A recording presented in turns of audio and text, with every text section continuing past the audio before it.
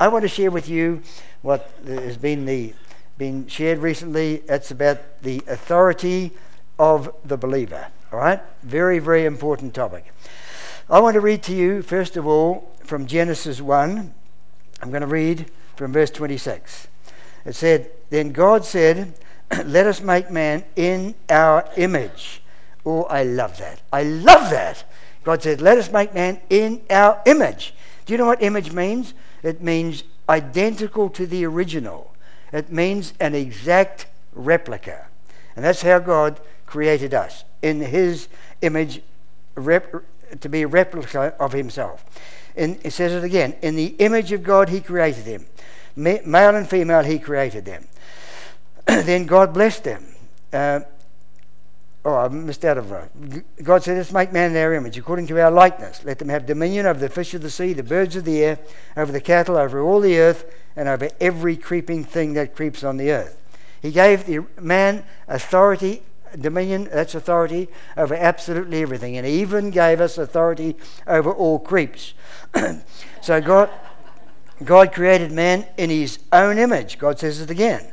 Then again, verse 27, in the image of God he created him. Male and female he created them. Then God blessed them, and God said to them, be fruitful and multiply. Fill the earth and subdue it. Have dominion or authority over the fish of the sea, the birds of the air, and over every living thing that moves on the earth. So God made man to have authority over absolutely every single thing. I want to read to you from Psalm 8. It also tells more about this.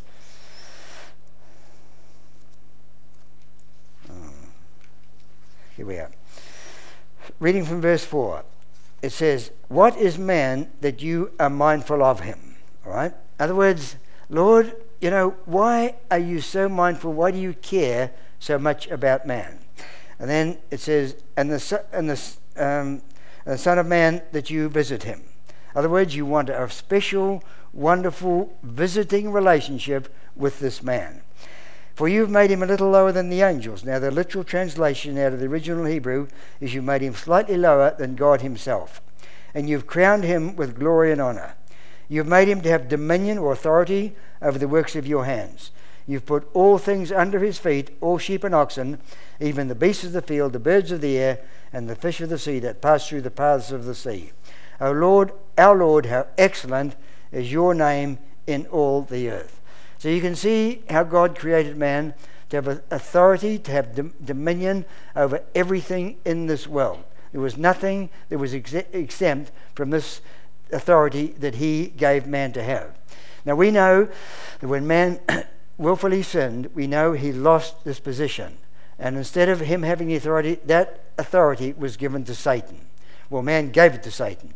Satan disguised himself as a serpent, and he beguiled Eve. As a result of that, this authority was passed over to him. Now, we see that although this amazing authority that God gave to man was largely diminished by the work of Satan, man still had a lot of authority, especially at times. And we get an idea of this from Genesis 11. I want to read some verses here. It says, reading from verse 4, it says, this is the people on earth. They said, come, let us build ourselves a city and a tower whose top is in the heavens. Let us make a name for ourselves, lest we be scattered abroad over the face of the whole earth. But the Lord came down to see the city and the tower which the sons of man had built. And the Lord said, indeed, the people are one, and they all have one language. And this is what they begin to do. Now nothing they purpose will be withheld from them. In other words, even with this limited authority, they still had this amazing power. And God said, because of this, if they get together and work together, nothing will be withheld from them. So we see here that God gave man, and these were heathen idol worshippers, such authority. He had to interrupt their plans. He had to confuse their words to stop them using this authority, but of course in the right sense. But the point I want to make is, this is the authority that they still had, even when it was considerably reduced. Now we see that God then also gave special authority to people for specific tasks in the Old Testament. For example, Moses. We read the story, and it's in Exodus how, well, we know the story how God created this new race of people, the Jewish people, with Abraham. The fourth generation, they went down into Egypt, where they prospered for some considerable time, but then they were actually held in slavery by the Egyptian masters for 400 years. But God had promised them that, he said that they would be held slavery, but he promised them they would be brought out of the slavery. So we see that he raised up a man called Moses to bring them out. So you can imagine this race of people who've been held as slaves for 400 years. You can imagine their mindset at that particular stage. They wouldn't have been able to think freedom or anything of that nature. And you can imagine the job that Moses had to try and get them out. We see that God gave Moses this amazing authority to perform all these incredible miracles so that the Egyptian Pharaoh, the leader, would release the people. Now God said to Moses, your form of authority is going to be this rod that you hold in your hand. When you hold this rod, do certain things with it, then my power from heaven will be released. The same today, as we've got the name of Jesus as our power, our authority, Moses had that rod. We see that when the Israelis were finally released from Egypt, when they came out and God directed them where to go, they went into this place where it had big mountains on each side and there was a river ahead. Now God directed them there, because when the Israelis got there, they realized that they were hemmed in. They saw the Egyptians following them, wanting to recapture them. So they panicked at that moment and thought it was all over. But we see that God told Moses that he had the authority to open up the Red Sea for them to go through. And it's in Exodus 13 rather, around verse 15, God said to Moses, because Moses started to cry out to God, God, are you going to open the sea? And you know what God said? Why do you cry out to me? Why don't you use the authority that I've given you? And I believe this is the heart cry in God today. It's the same. He wants us to continue to use this amazing authority we're going to talk about in a few minutes. But here we see this principle, that we've got to use the authority. And so then Moses stretched out his rod. As he stretched out his rod, the Red Sea was parted, and the Israelis were able to go right through it, safe, without getting hurt in any way at all. Now, we see then that when they went through, the Egyptians came after them.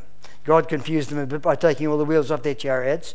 But then when they got in the middle of the Red Sea, God said, stretch out your rod, Moses, again. And then when you do that, the sea will come back and it'll drown all the Egyptians. So here we see this delegated authority. But unless Moses had acted, it wouldn't have happened. So we've got to act today just the same way. We see when Joshua took over from Moses and he was going to lead the Israelis into the promised land after they'd been roaming around in the wilderness for 40 years, they came to the river Jordan. It was the time of the barley harvest, and that means that the Jordan is overflowing its banks. That means that the water was up about 8 feet high. Now, you can't go through that without getting drowned because it's above your head. So, do you know what God said to Joshua? He said, Joshua, you're to tell the priests to start walking in the water. As they do this, as they use their authority, then you'll see an amazing miracle take place. So as the priests, in obedience, walked into the water, I mean, they were going to continue walking. If God hadn't have acted, they'd have been drowned. Do you know what happened? The water stopped at a place called Adam, which was 20 miles upstream. It stopped flowing down. And it heaped up and up and up and up. Can you imagine what that was like? And the whole land became dry and all the Israelis went through. Once again, when they got to Jericho, God said to Joshua, Joshua, you've got to use your authority here. You've got to walk around this city for 6 days, and then on the 7th day, as you play that trumpet, at that particular moment, I'm going to do a miracle. You see these walls fall down. But it wasn't until they used their authority. Now, that could have looked pretty strange to people watching what was going on. But Joshua was prepared to believe God and use his authority.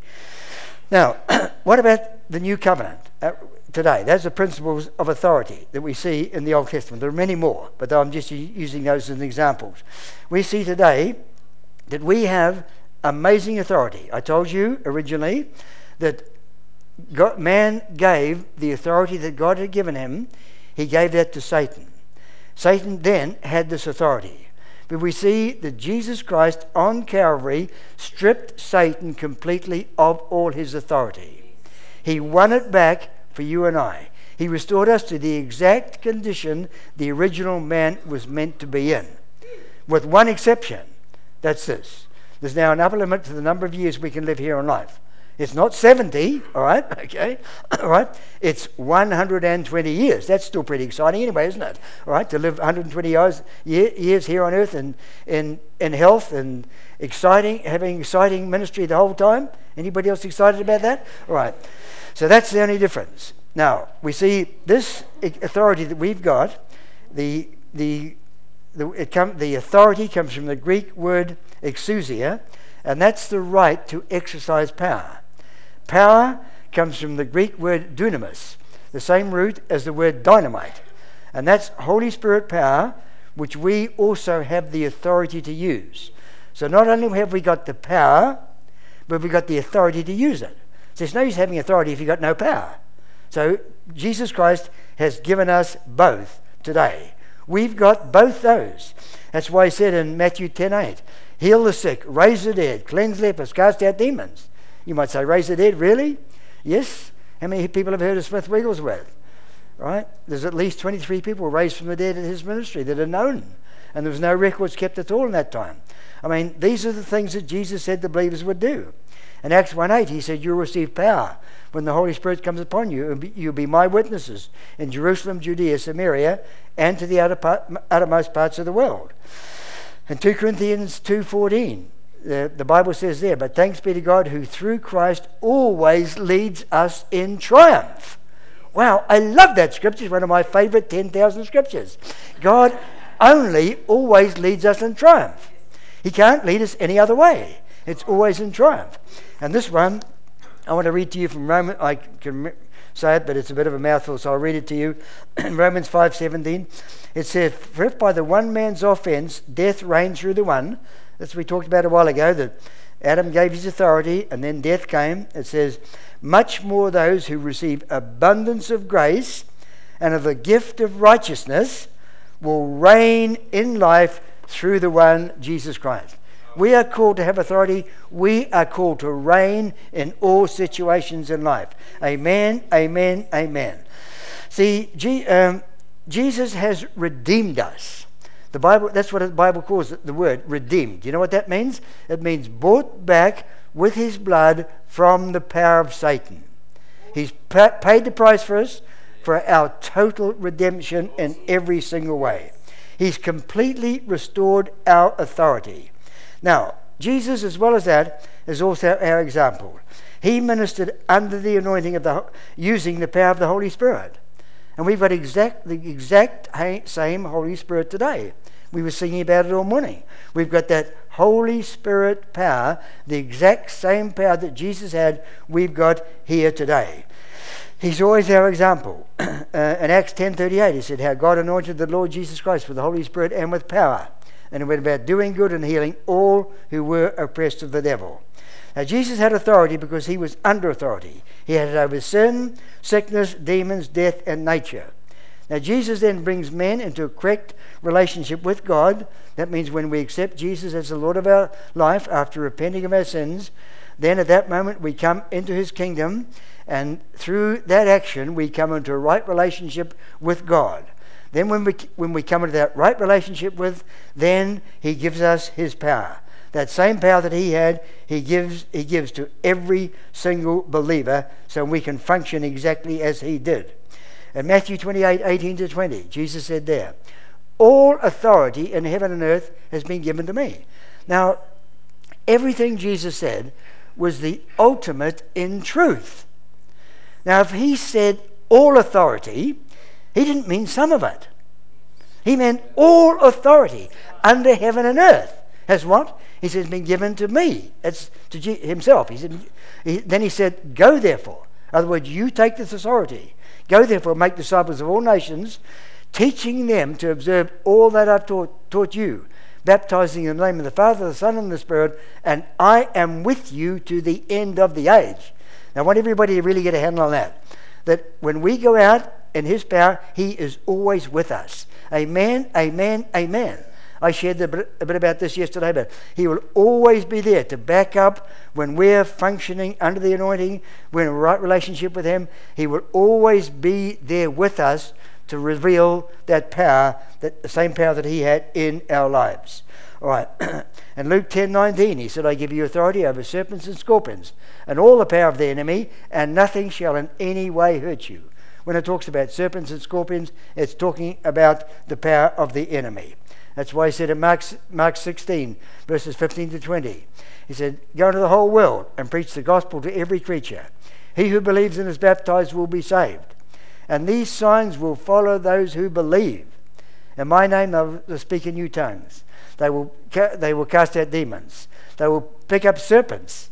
Wow, I mean, that's the power of the enemy, and it will not hurt them. If they drink any deadly thing, it will not hurt them. That doesn't mean you can go out and deliberately drink a glass of poison. He wasn't talking about that. But this is what he was saying, that when you go out in my authority, my name, even if something of a poisonous nature was in something that you drank, it would not hurt you in any way at all. Why? Because there's amazing authority that we have. How many people have heard of a man called John G. Lake? Any heard of John G. Lake? What an awesome ministry he had. Once when he was ministering in Africa, there was that bubonic plague that came there and was killing people. They'd get it, and within about 3 hours they were dead. He was ministering in that area at that particular time.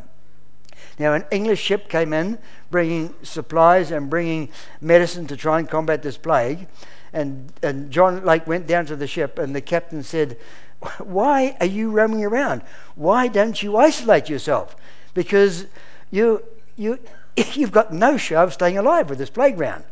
Do you know what John Lake said? He said, I want you to get a lot of the, I can't remember what they call it, but get the germs, whatever they call it. Get it, virus. You get it, but get it, hold it, have it in a container, and so that enough of that virus would probably kill 100 people. All right, I want you to give it to me. And the medical doctor said, all right, we'll do that. Do you know what John G. Lake did? He put his hands right in it and cursed it all in the name of Jesus. Now that should have killed him in about minutes. But you know what happened? Every cell in that container just died like that. Why? Because he understood the power that he had. Now he wasn't trying to be foolish. He was just showing the power that individual people do have. Now, why do we have this authority?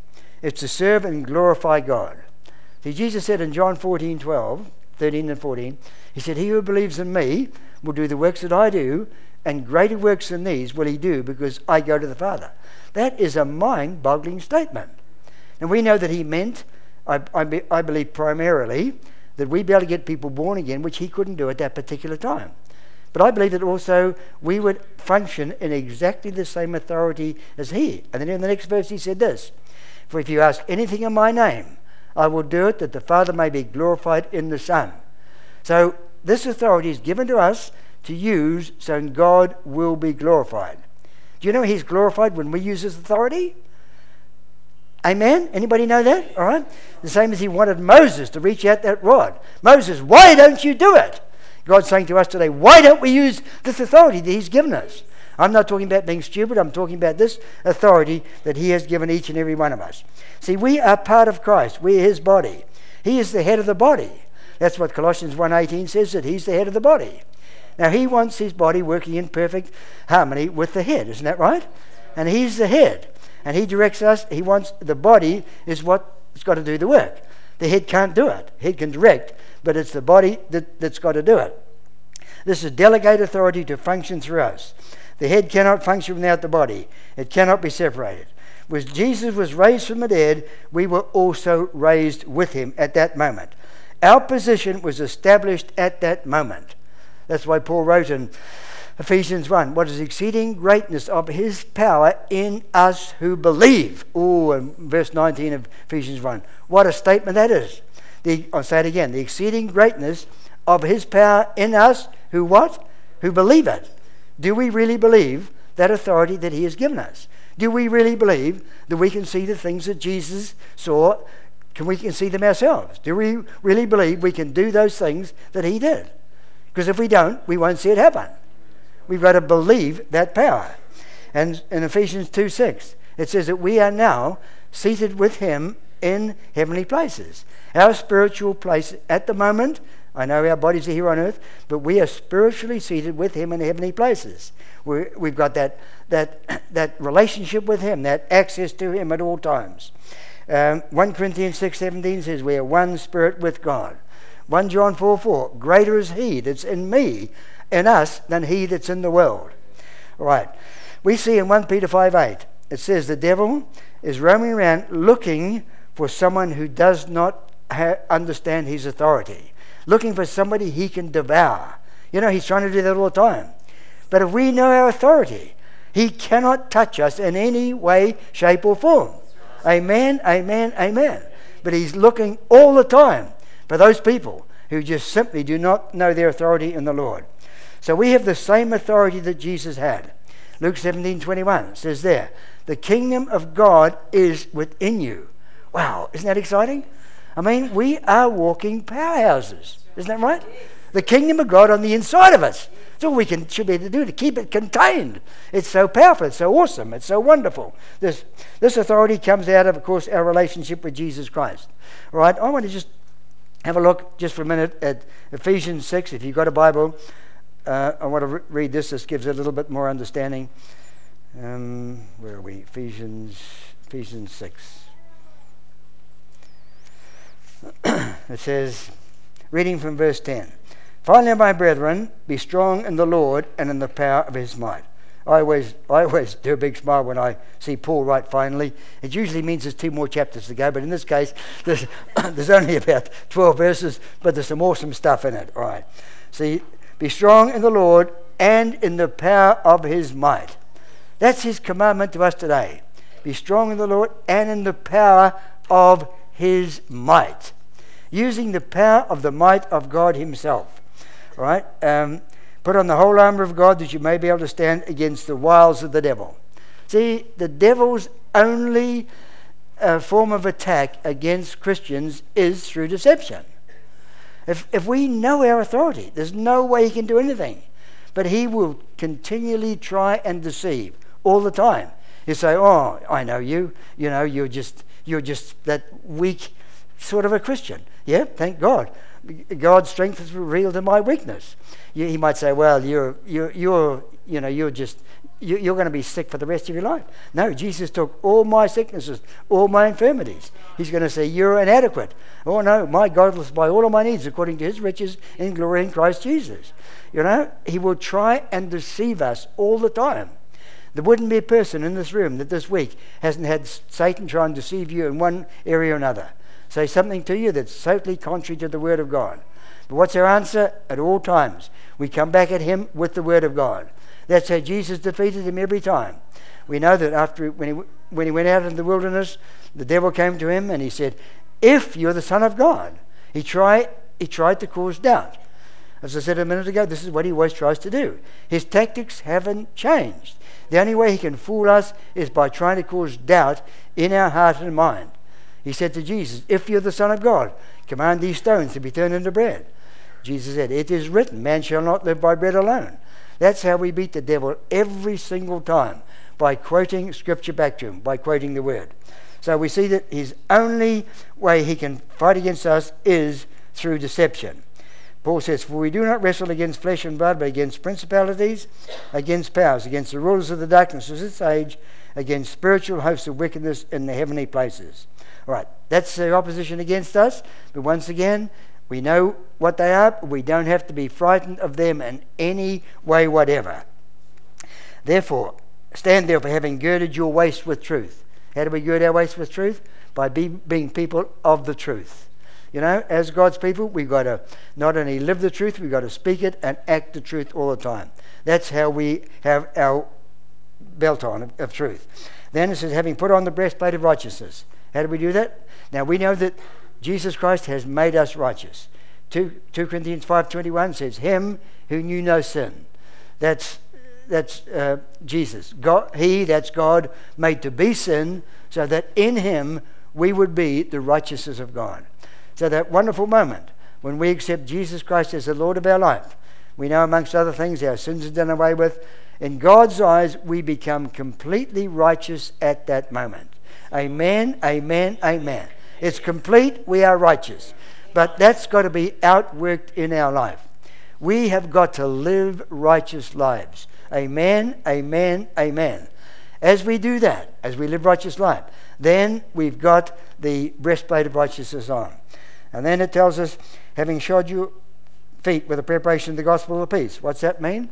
It means, first of all, we need to have this peace that Jesus Christ has given us. Do you know he's left us his peace? Speaking to our sister right down the back, he's made it possible for us to have peace in our heart and mind at all time.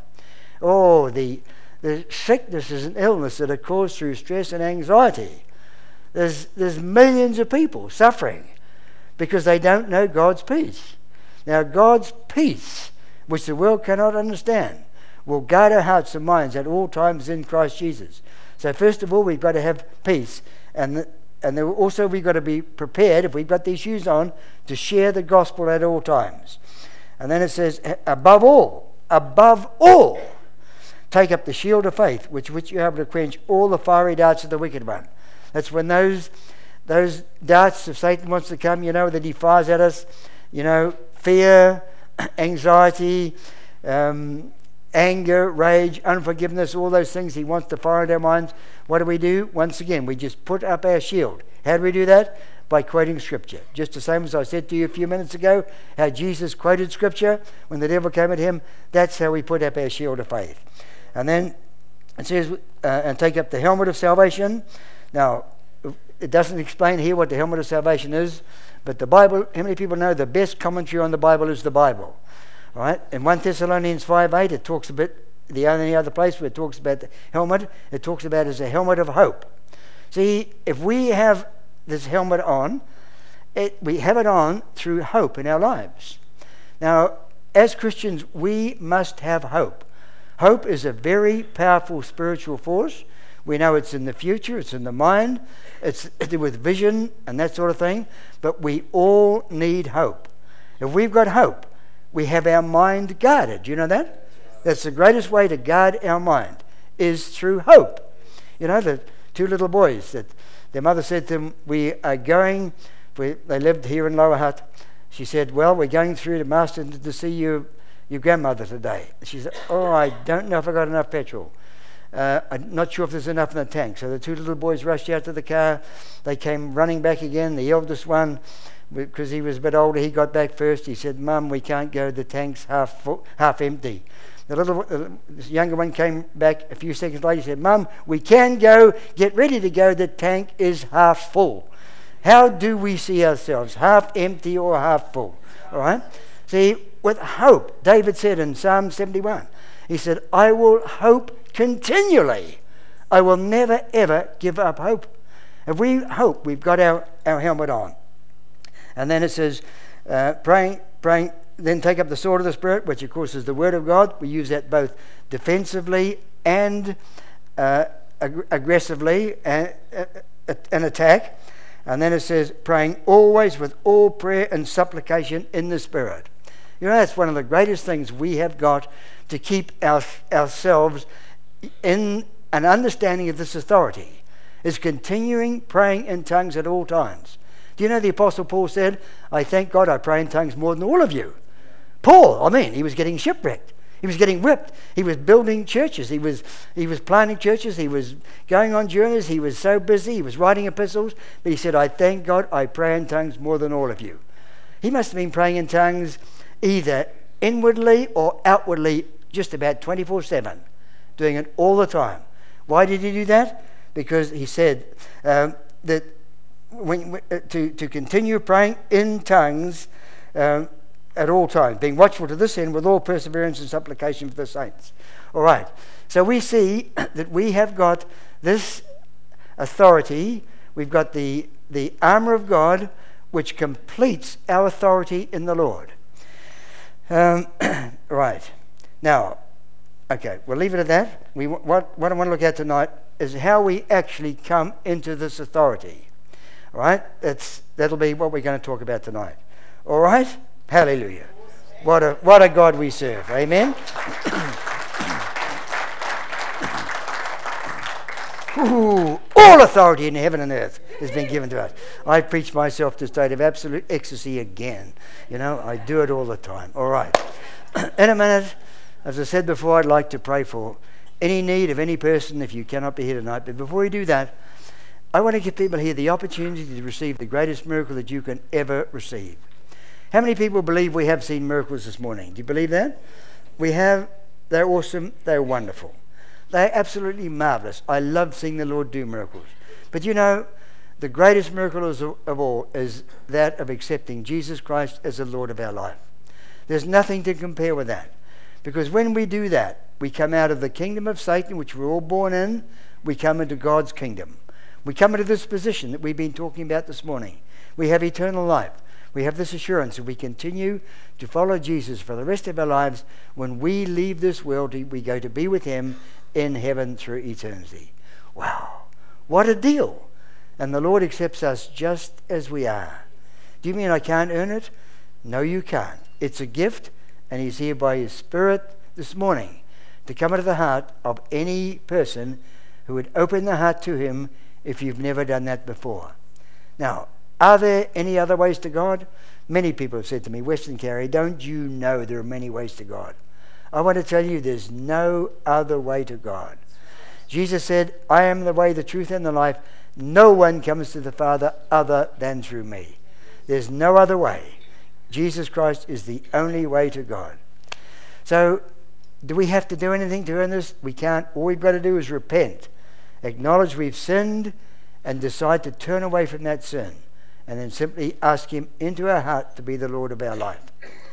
As I said a minute ago, this is the greatest miracle that anyone can ever receive. Now, there are going to be millions of people that are going to go to hell because they never, ever said, Lord Jesus, will you come into my heart and be my Lord? I'd like us to pray now. I'd like us to bow our heads. I'd like us to close our eyes. I'd like us just to let the Spirit of God speak to us, because he's here and he's saying, yes, those words are true. You must have a personal relationship with Jesus Christ.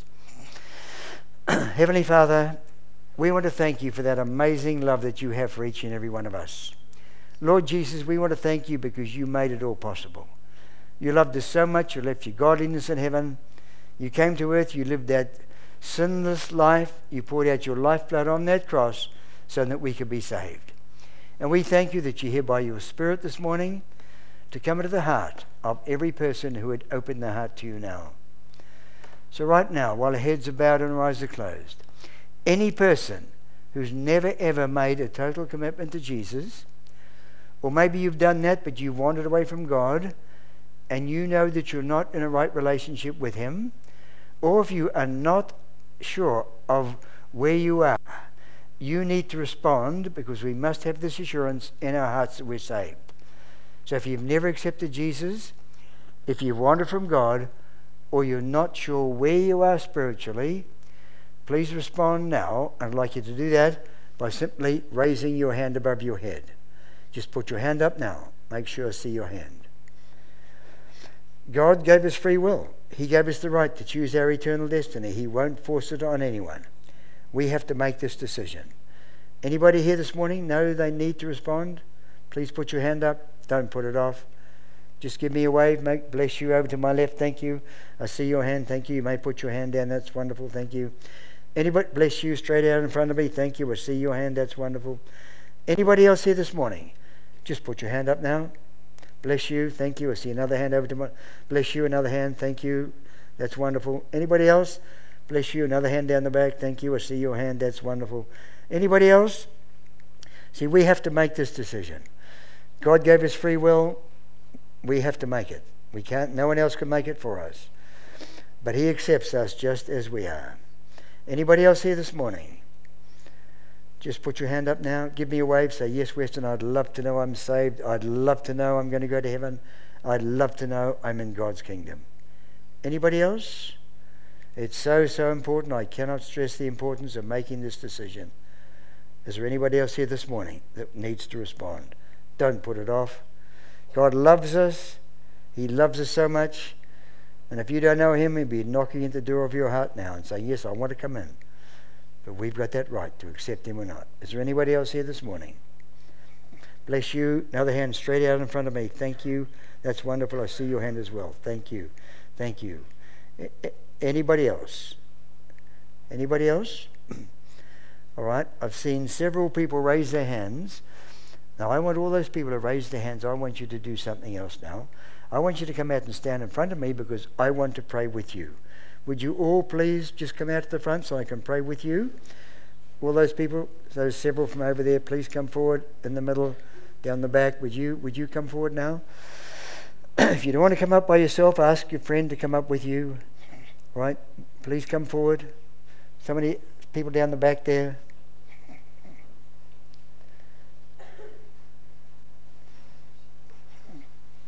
Now, there were at least 4 more people who raised their hands. Please come forward. Person from down in the middle there, on the right, would you come forward, please?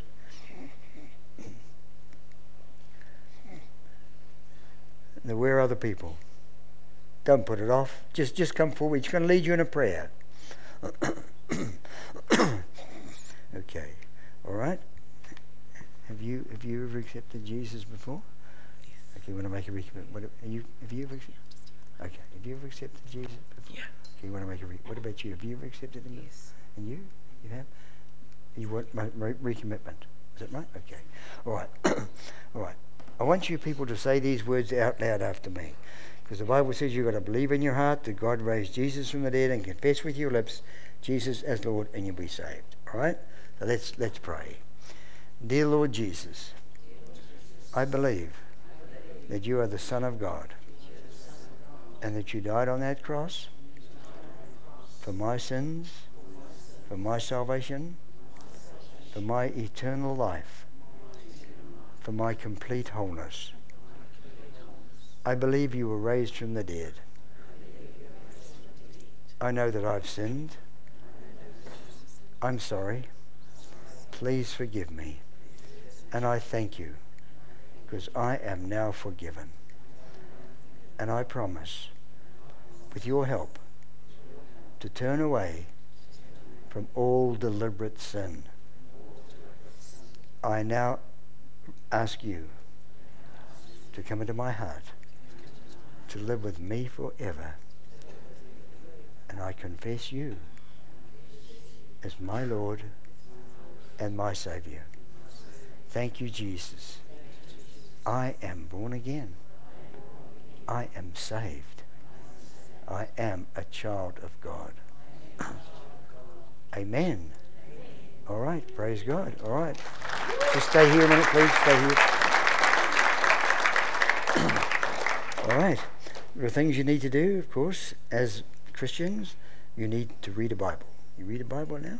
You got Bibles? You don't read? Okay. All right. We'll make sure you get one if you haven't got one. That's how God speaks to us. It's through his word. We need to read the New Testament every day, especially. All right. We need to pray. Just talk to God. You know, he's always there. You don't have to make an appointment. You don't have to get in a queue. You can talk to him anytime you like. He loves you. He wants fellowship with you. Thirdly, you need to be committed to a Bible-believing church. If you're not in a church now, you'd be welcome to come here. See, you might say, is it necessary? It is. Jesus Christ is the head of the church. He designed the church for his believers to come together. And we cannot fulfill our God-given destiny unless we're committed to a church.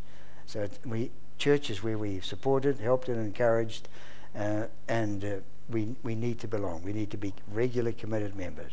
You need to be water baptized, and some of you talked about that. Another good thing is to tell other people you've accepted Jesus as the Lord of your life. God's got no secret agents, all right? I want to encourage you to make the decision this morning to go on to be that disciple the Lord planned you to be.